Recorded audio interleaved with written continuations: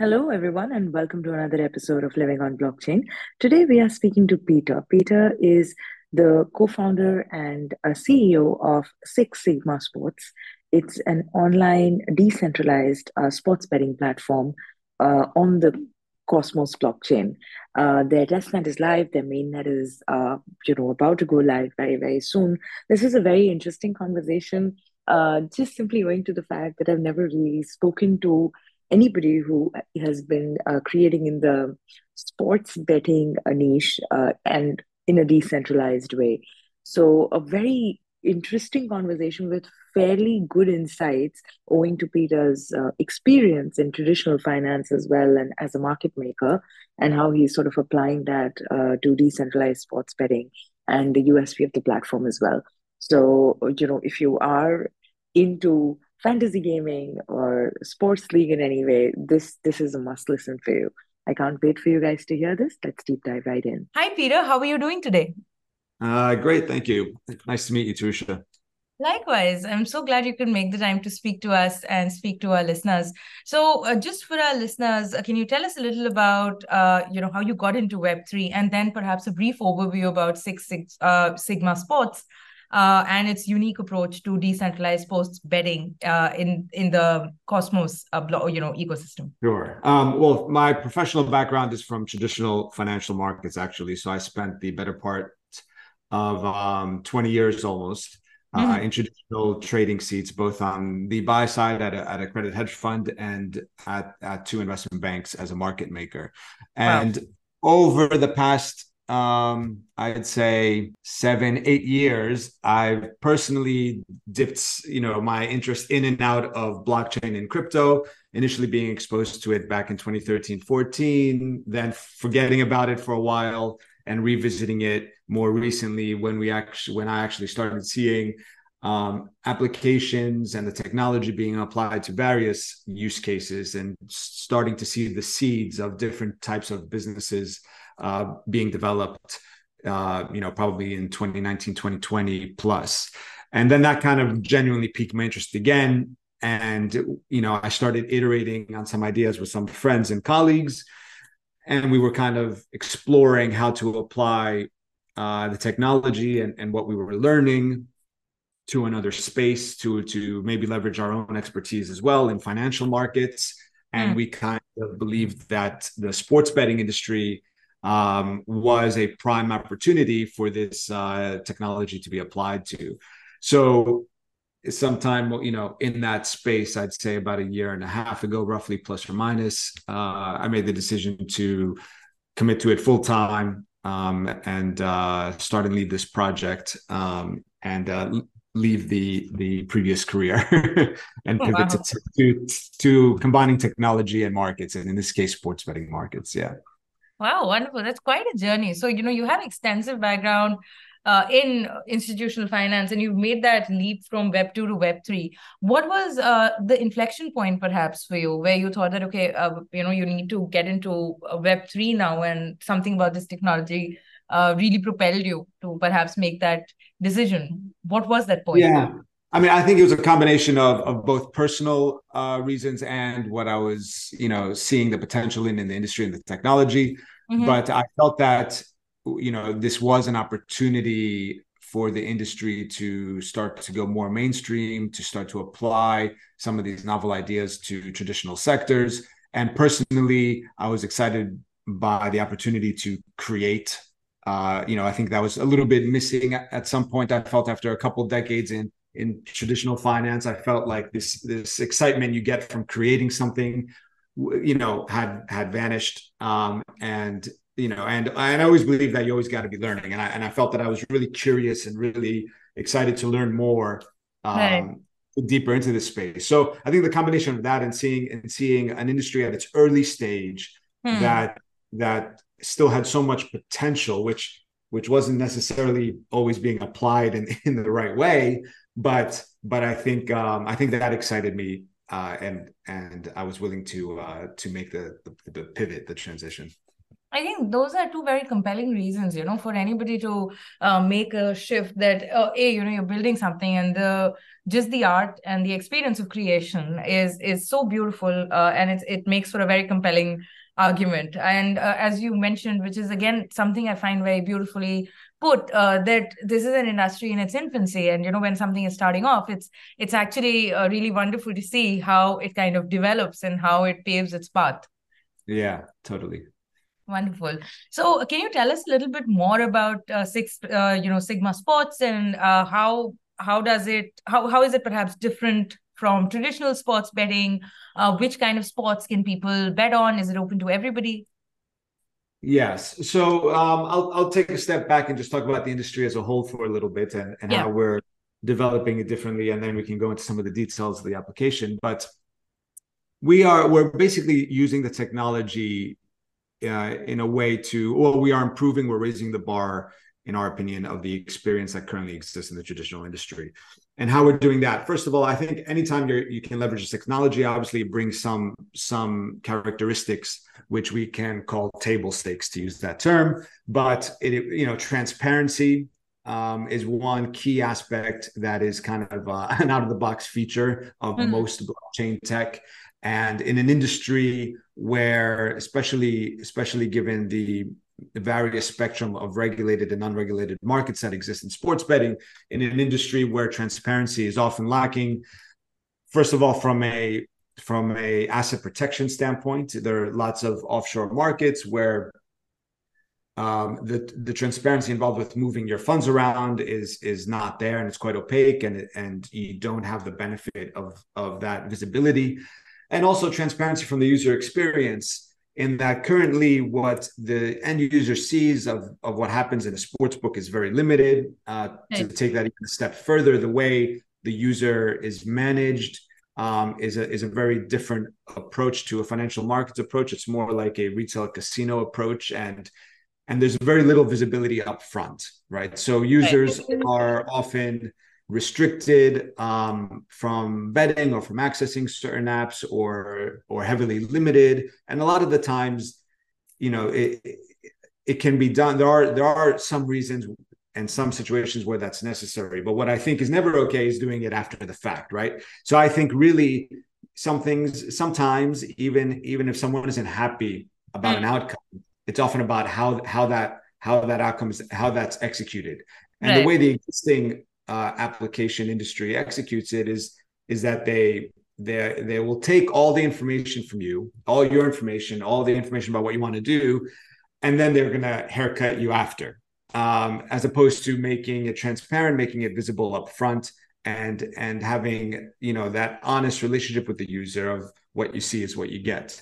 So the traditional industry manages that relationship and has deploys their technology in a different way. Obviously, we also have the speed of settlement that blockchain facilitates, right? So traditionally, a user would often need to wait. In some areas it could be a day or so, but oftentimes it's many days, and in some jurisdictions it could be a couple of weeks to extract their own funds from an application. We, with the benefit of the tech, can make this near instantaneous, subject to some, safety buffers we might have to just capture any erroneous results.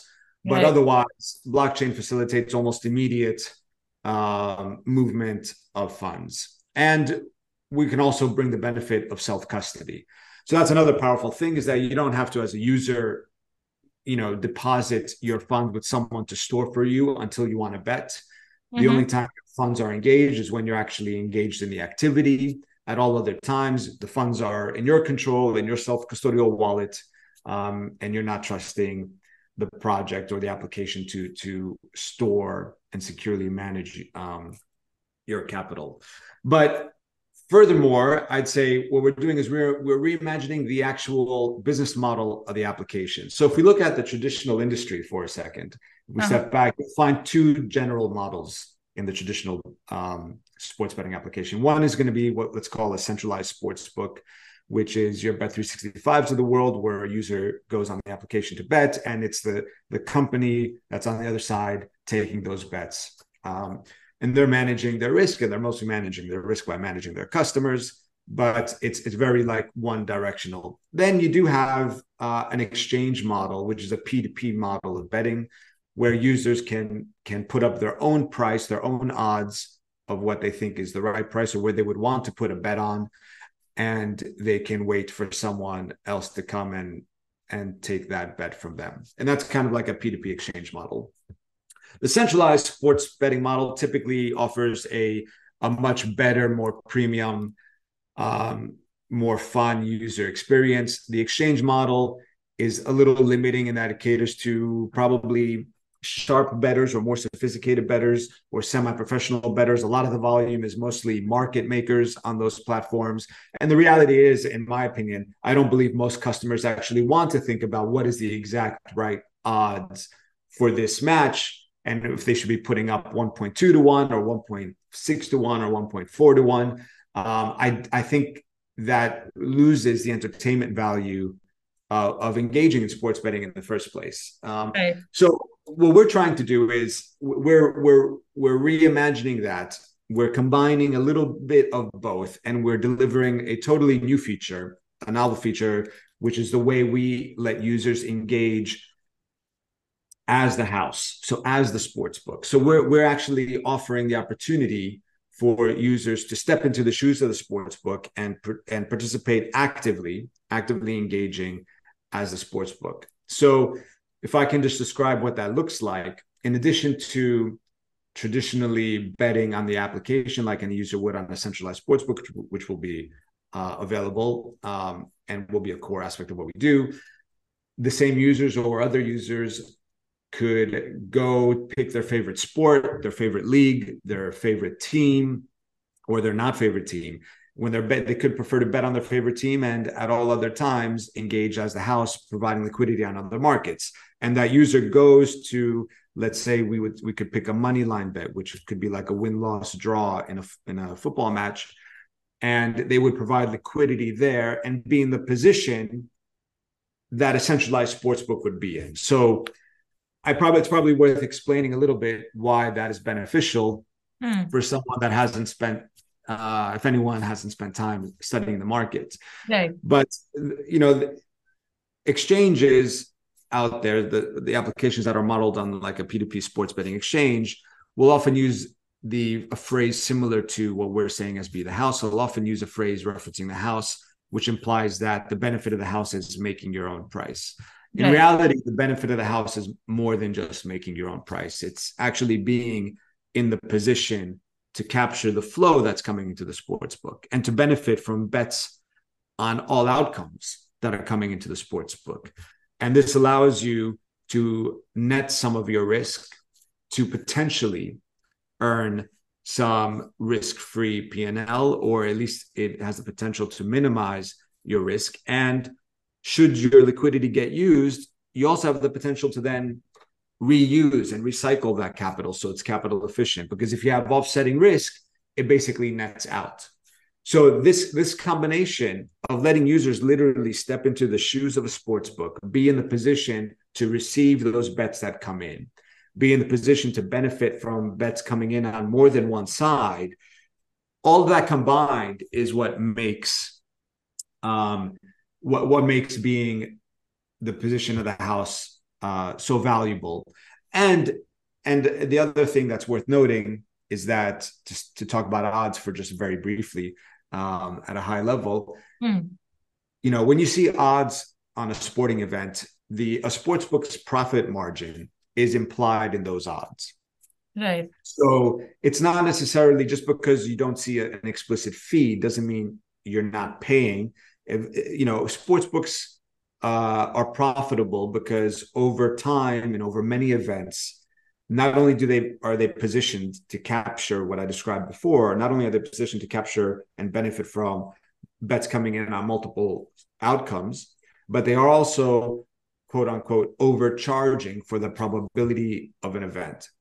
And occasionally that goes against them. We have outlier events. No one is perfect at predicting the future. Sportsbooks do not always make money on any given day, but they typically do make money over long periods of time and over many events. and by taking in, that volume of activity. So that's kind of what we're opening up. We're literally opening up that in a passive way. It's really in an active way. It's a new way to bet, because you are still betting, right? Even sports books, like I mentioned, can make or lose money on any given event. But it is a totally new feature that passes through some of the benefits of being in a centralized sportsbook position to a user that wants to engage in that way. And that is something that has not been attempted in or out of the traditional industry. So I'd say that's a differentiator, both if you were to look at other sports betting applications that are trying to use blockchain technology, and it is clearly something that is not available in a traditional betting application. But I realize I probably put a lot out there. Yeah. So a lot of information. If you want to rewind or go back to any point and ask me about it, please feel free. Sure. So I think what I would perhaps first ask you, after all of this information about the platform and why the use of blockchain technology is, it becomes very pertinent in setting it apart from, say, the traditional sports betting applications. That is like profoundly clear. The fact that you have you allow users to be the house and benefit from bets on both sides. That is wonderful as well. And the fact that they you have self custody, that is again very pro users. So all of this I've been able to like sort of absorb. But if you had to say explain your platform to somebody who's just starting off, I wouldn't say to a 5-year-old, because that might not be correct. But if in a sentence or two, if you had to explain what the platform does, then how would you put it, like in just 2 sentences? Firstly, the platform allows you to bet natively with crypto, and the platform allows you to, for the first time, engage as the house in a sports book, and to accept the bets as a house with the benefits that brings. Right. Now, those benefits are what we discussed. They're to articulate them requires a little bit of detail, but it really lets you profit from acting as the house. Right. So then, you are in a much stronger position. So, and you're able to benefit from both sides of the betting that is taking place, which is, I think, from my limited understanding of, gambling in casinos, etc. I do understand that, okay, this sounds like a really win-win situation for the users. So, what is the kind of traction that you have currently, Peter? Yeah. Before I jump to that, I will just say, just the way I would articulate the purpose, right, is actually to let users benefit from some of the value that they help generate, right? So if we think about how the value accrues to various stakeholders in an ecosystem, as opposed to the traditional betting applications, which are really one directional over time, they are, we've designed this so that the users that most contribute to making a betting application valuable, i.e. the bettors, actually also have the opportunity to through their own means, but to capture some of that value accrual. So that's, I just want to kind of zoom out a little bit and kind of just mention that again. In terms of traction, so we've recently just launched our mainnet, which is the blockchain layer. The application itself for betting is going to go live in the coming weeks. So we can probably revisit this question in a couple months, but we are approaching launch of the application itself. So up to date, we've only ran a couple test nets at various times over the past year, but now we're going to be live shortly. This is absolutely, I think, game-changing when it comes to perhaps sports betting. So, because you have been reimagining perhaps how sports betting can be done, were there any kind of challenges that you did encounter? How did you perhaps turn them into opportunities, if you could at all, by, innovation? Can you tell us a little about that? Yeah, I think some of our biggest challenges are probably to come, right? Yeah. So we do have the traditional challenges of a startup which are not unique to us. But I think some of the unique things to us or to our space and to the Web3 space that I'd probably comment on, and which I think are have the potential to be both benefits and challenges, but it's really about smoothing out the friction points for our end users, right? So I think one of the self-custody, for example, as one example, is very powerful, right? I believe I as a user, I would always want to have self-custody as an option at the very least. Right. Not everyone might want to self-custody. Currently, self-custodying involves multiple steps. You have to be comfortable managing your own security, and this is on and off chain security. So it is understandably not for everyone. I think that's going to be one of the big challenges of the space, to reduce that friction point, because ultimately we want to develop a product that doesn't just appeal to a native crypto audience, which will be our first early adopter audience, but especially with the Be the House feature, we want to build a product that will appeal to someone that hasn't considered crypto before for sports betting, right?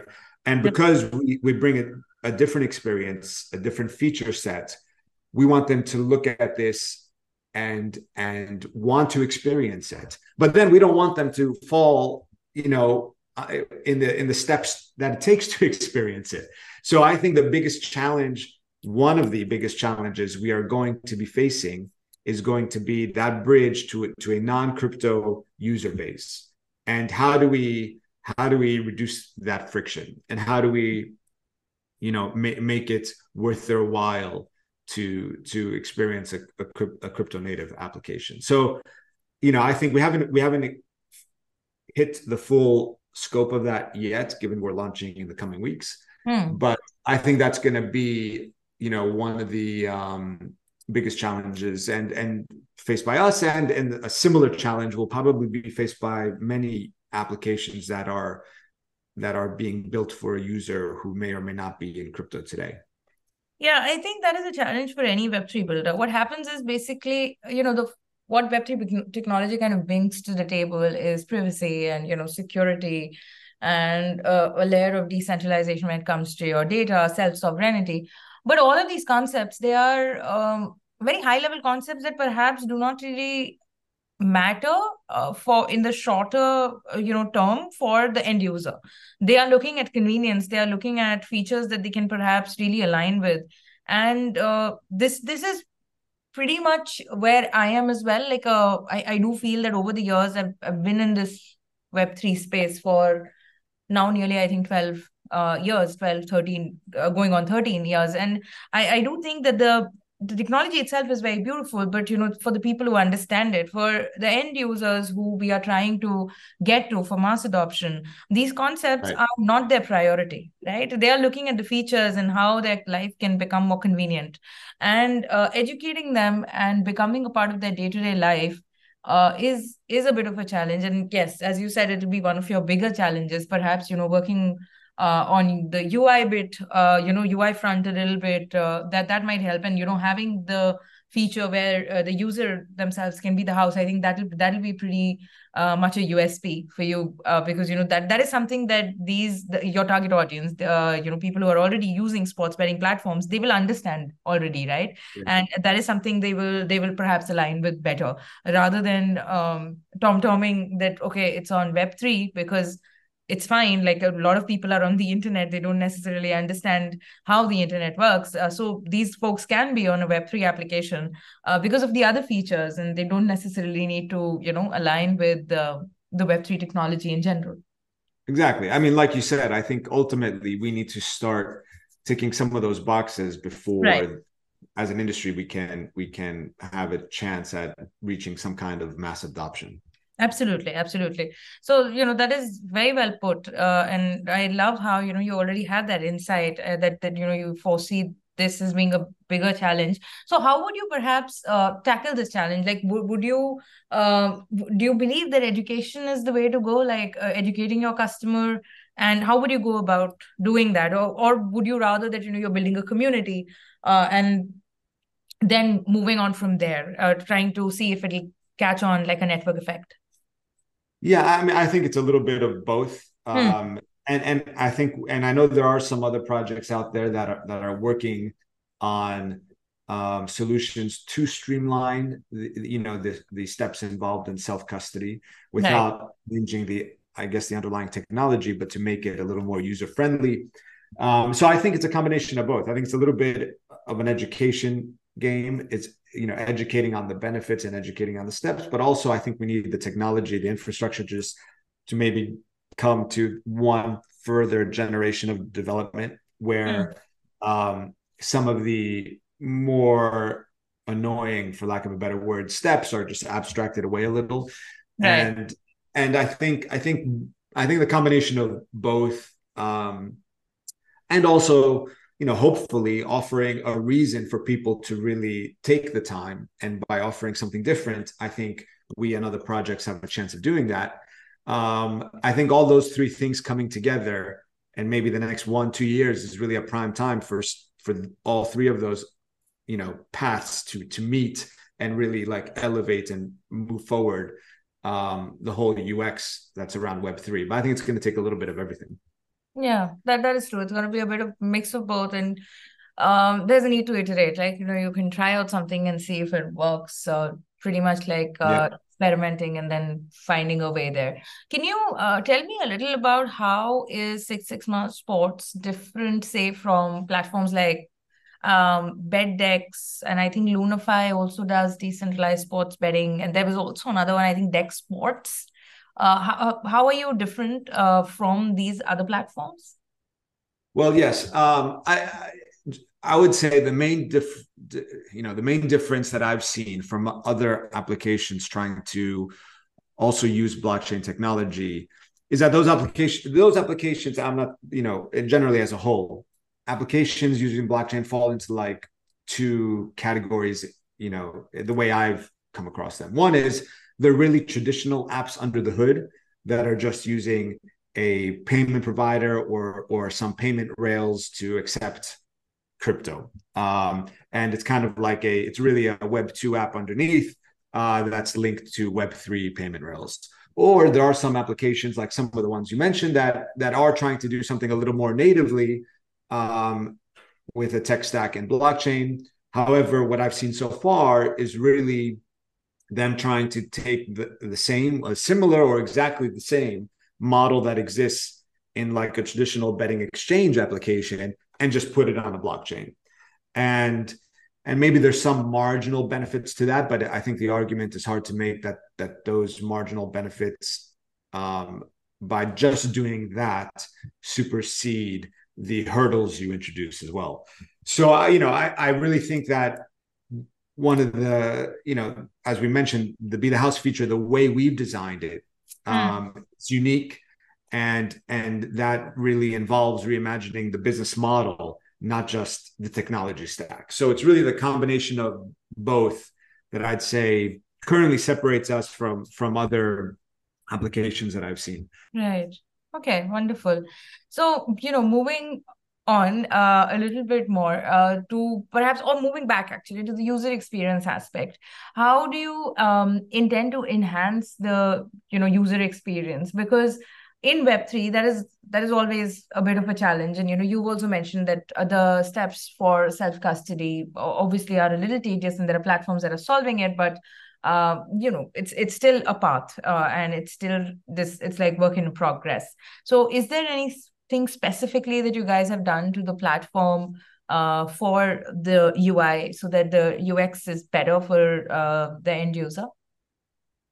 Yes. Well, so like you mentioned, self custody, despite the hurdles there, just it does introduce a level of control over the user's funds that doesn't exist on traditional platforms. So there's that. On the Right. UI side, it's not in production in the app now. We are developing and we are exploring various ways that we can leverage the transparency that's offered by the blockchain to really refresh the UI, to really provide the user more information visually and through data, but more information about what's the action that's taking place, what's happening in the sports book. So that is one element where we're currently exploring. So I can't define for you the exact feature yet, but we are planning on experimenting with ways that we can use some of the basics that the blockchain tech stack, makes available to us in order to really enhance that UI and make it more exciting. Wow. We do have a couple other things in the pipeline that I can't really talk about yet because they're kind of in a pre-development phase, but yeah. Are you gonna be mobile friendly as well? So we are going to be mobile friendly, not with a native app to start. It's going to be a PWA app, but we will be mobile friendly for sure. Excellent. And yeah. So what are the kind of sports that people can bet on using your application and platform? So to start, it's really going to be opening up with football, soccer and cricket. Given it's a combination, given the global audience those sports have, the global audience they also have in sports betting in particular, and our focus, which is not going to include the US to start. It makes, I think, prime market for us to roll out the app. And then we do plan on adding additional sports, potentially even fantasy sports at some stage in the medium term. But I think probably something like tennis might be soon to follow, along with potentially the NBA before we grow that. So it's going to, the portfolio of sports, let's say, is going to, and leagues will increase as we go. Brilliant. So your platform is going to be global in nature, like catering to a global audience, or are because of any compliance? Yes. So I mean, yeah, there are the regulatory landscape of blockchain, crypto, and sports betting is very nuanced, jurisdiction by jurisdiction. So I can't go into a lot of detail because it's going to vary depending on what we're talking about. However, it is a globally focused application. With that said, we are going to be excluding certain jurisdictions that the application is not going to be available in. For example, I could tell you to start that will exclude the US and the UK, but we are going to be very focused on regulating markets that have large sports audiences, and markets where sports betting is becoming more mainstream. That makes sense. So given your background in managing single name credit risks, how does your platform address and manage risks in the decentralized betting ecosystem? Yes, so risk management is an interesting topic in our platform because we're gonna every user is going to have their own risk to manage. They could be doing things on and off our platform. They could be using multiple platforms. We are also going to be an operator alongside users in the sportsbook. We are going to have our own risk limits in place, and that will vary and change over time depending on the activity. It's going to be dynamic. But in a second version of the house functionality, for example, and this comes, this also probably will highlight, without going off on a tangent into too much detail, but this will also highlight how risk is managed in the traditional sports betting industry to a large extent versus how we want to manage it. Coming from financial markets, risk is managed really based primarily on the activity and the trades and the risk that you actually take on, right? The sports betting industry largely works differently. It has a more traditional casino approach to managing risk, and that is you don't manage risk by the actual flow of activity. You're managing risk at the customer, so that you're really managing the customer. You're not managing your risk, and this kind of distills to the fact that over time, just like a casino bets on the math probabilities working over time they will win. Sports betting has adopted a similar approach in that over time a sports book should be profitable. So what they do is they manage any customer that's winning too much instead. So in our old world, in traditional markets, you did not have that luxury. In fact, a lot of what happens in the sports betting market today would probably be illegal in financial markets. So we couldn't manage our customers. Sometimes our customers were the smartest people in the industry, right? And they out-resourced us as a market maker. However, that didn't mean we could limit their activity. We wanted their activity, and we needed to manage our risk by managing the risk itself. And that goes into, there are tools to do this. There are techniques you can use to do this. One is, for example, by adjusting pricing in a more dynamic way, which the sports industry, most of the sports books, except for a couple large ones that are involved in really setting the lines early on in a period, but most sports books copy odds and they just bet on the math working out. And if anyone is winning too much, they limit the risk. We're planning in a second version of the house functionality to actually make that much more dynamic, to make the markets and the pricing more dynamic, account for the activity and the flow that the sports book is taking.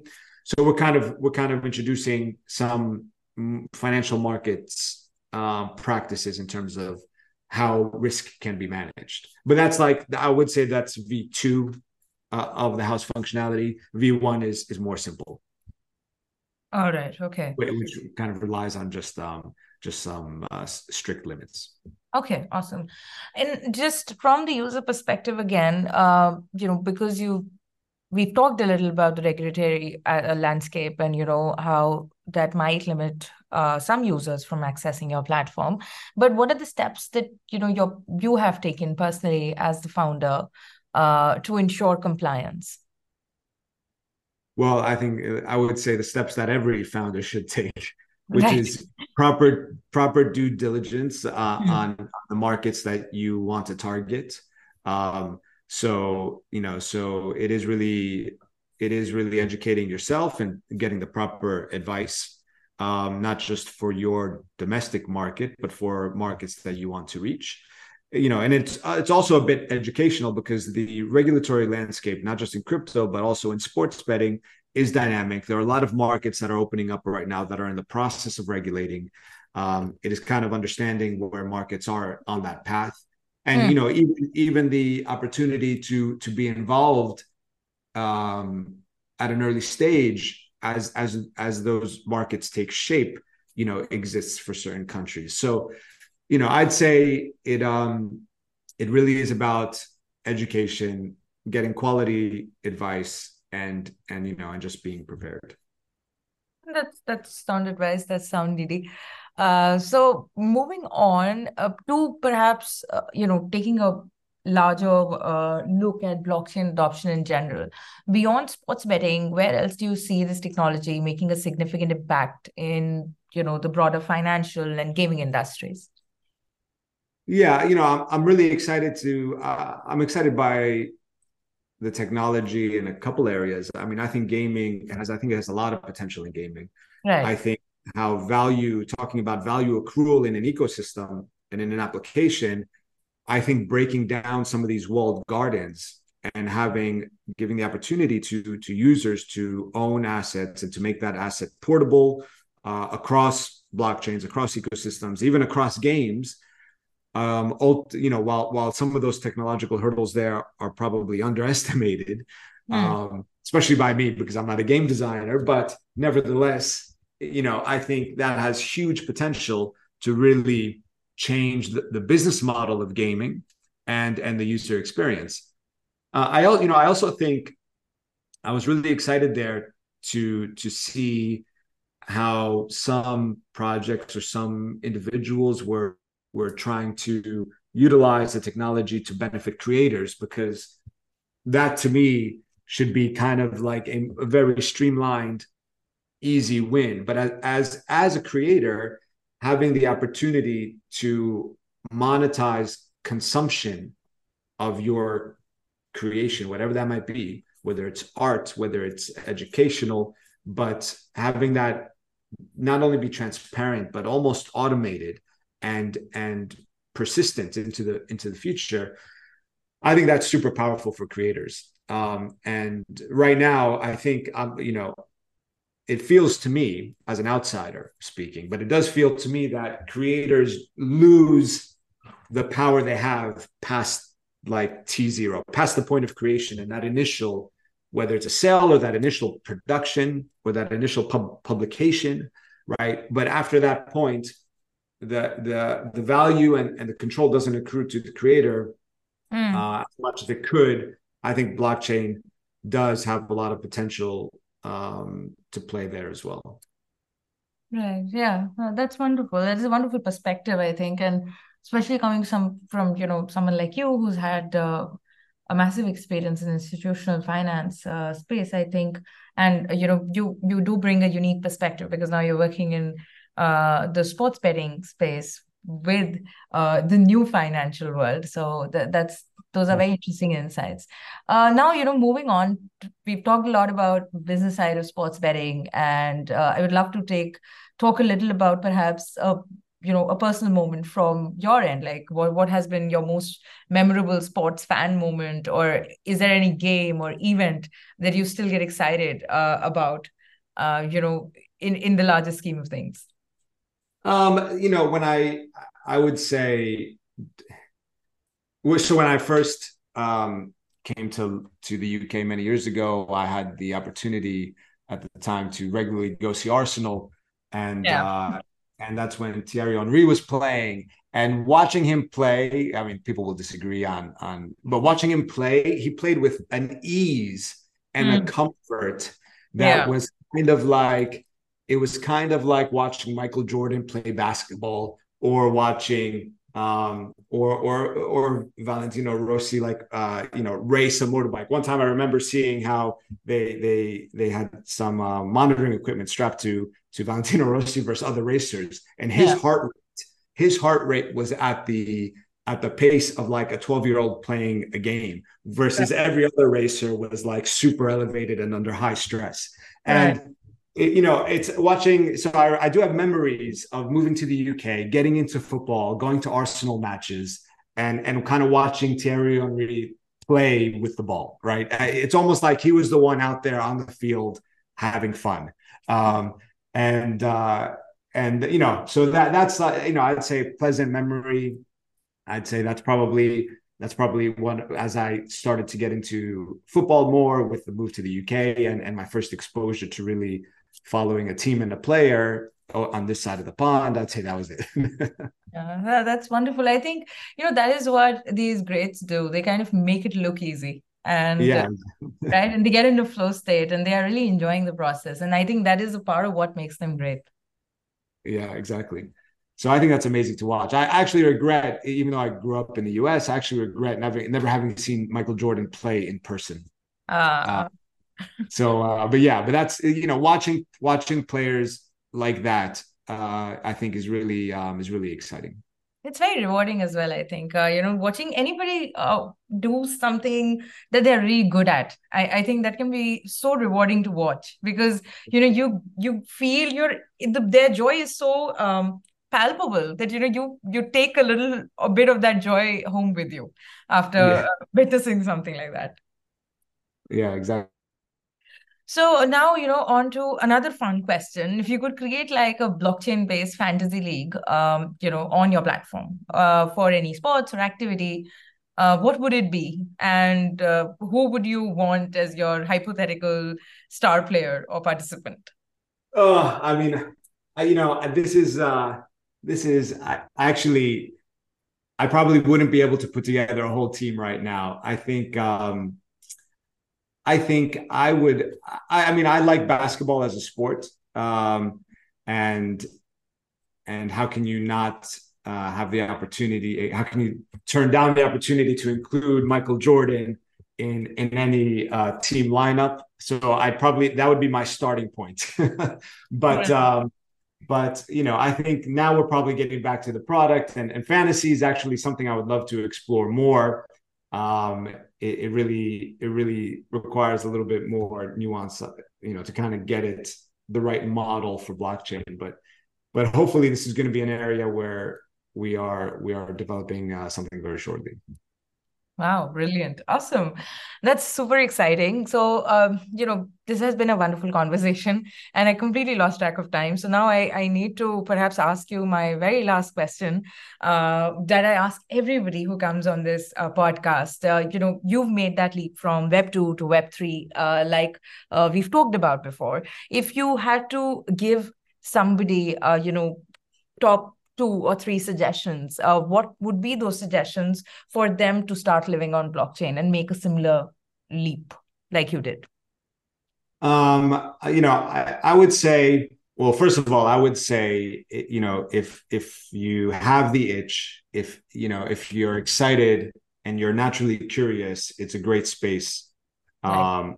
to be in, and I would encourage it. I would say though, if you are going to develop something new, a new application, new project, Hmm.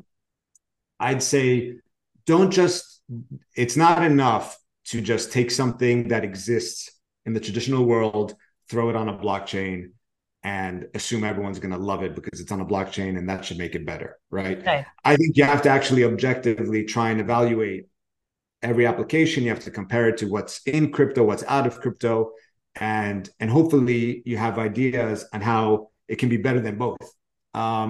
So I would say blockchain and crypto assets in general have a lot of potential, but that doesn't mean they automatically make everything better. Right. So Absolutely. Yeah. I think it's definitely, I think that's the question that I would ask myself, or that I would suggest everyone ask themselves before they commit to an idea. But then I would say totally, if you're excited by pioneering new paths, testing new ideas, and creating, I'd say there's probably not a more exciting industry right now to be in. Absolutely. Those are good suggestions, and I think what you said, I resonate with completely. Not everything, is required to be on this particular technology. Not everything has to be decentralized, but this is a very, very exciting space to be in. Considering, again, going back to what you had said, this is an industry still, it's in infancy, and it's exciting to watch it grow and perhaps mature further. So this has been wonderful. Thank you so much, Peter, for taking out the time to speak to me. Any parting thoughts before we wrap this up? No, I really appreciate the time. It was great speaking with you as well. Thank you so much. Thank you.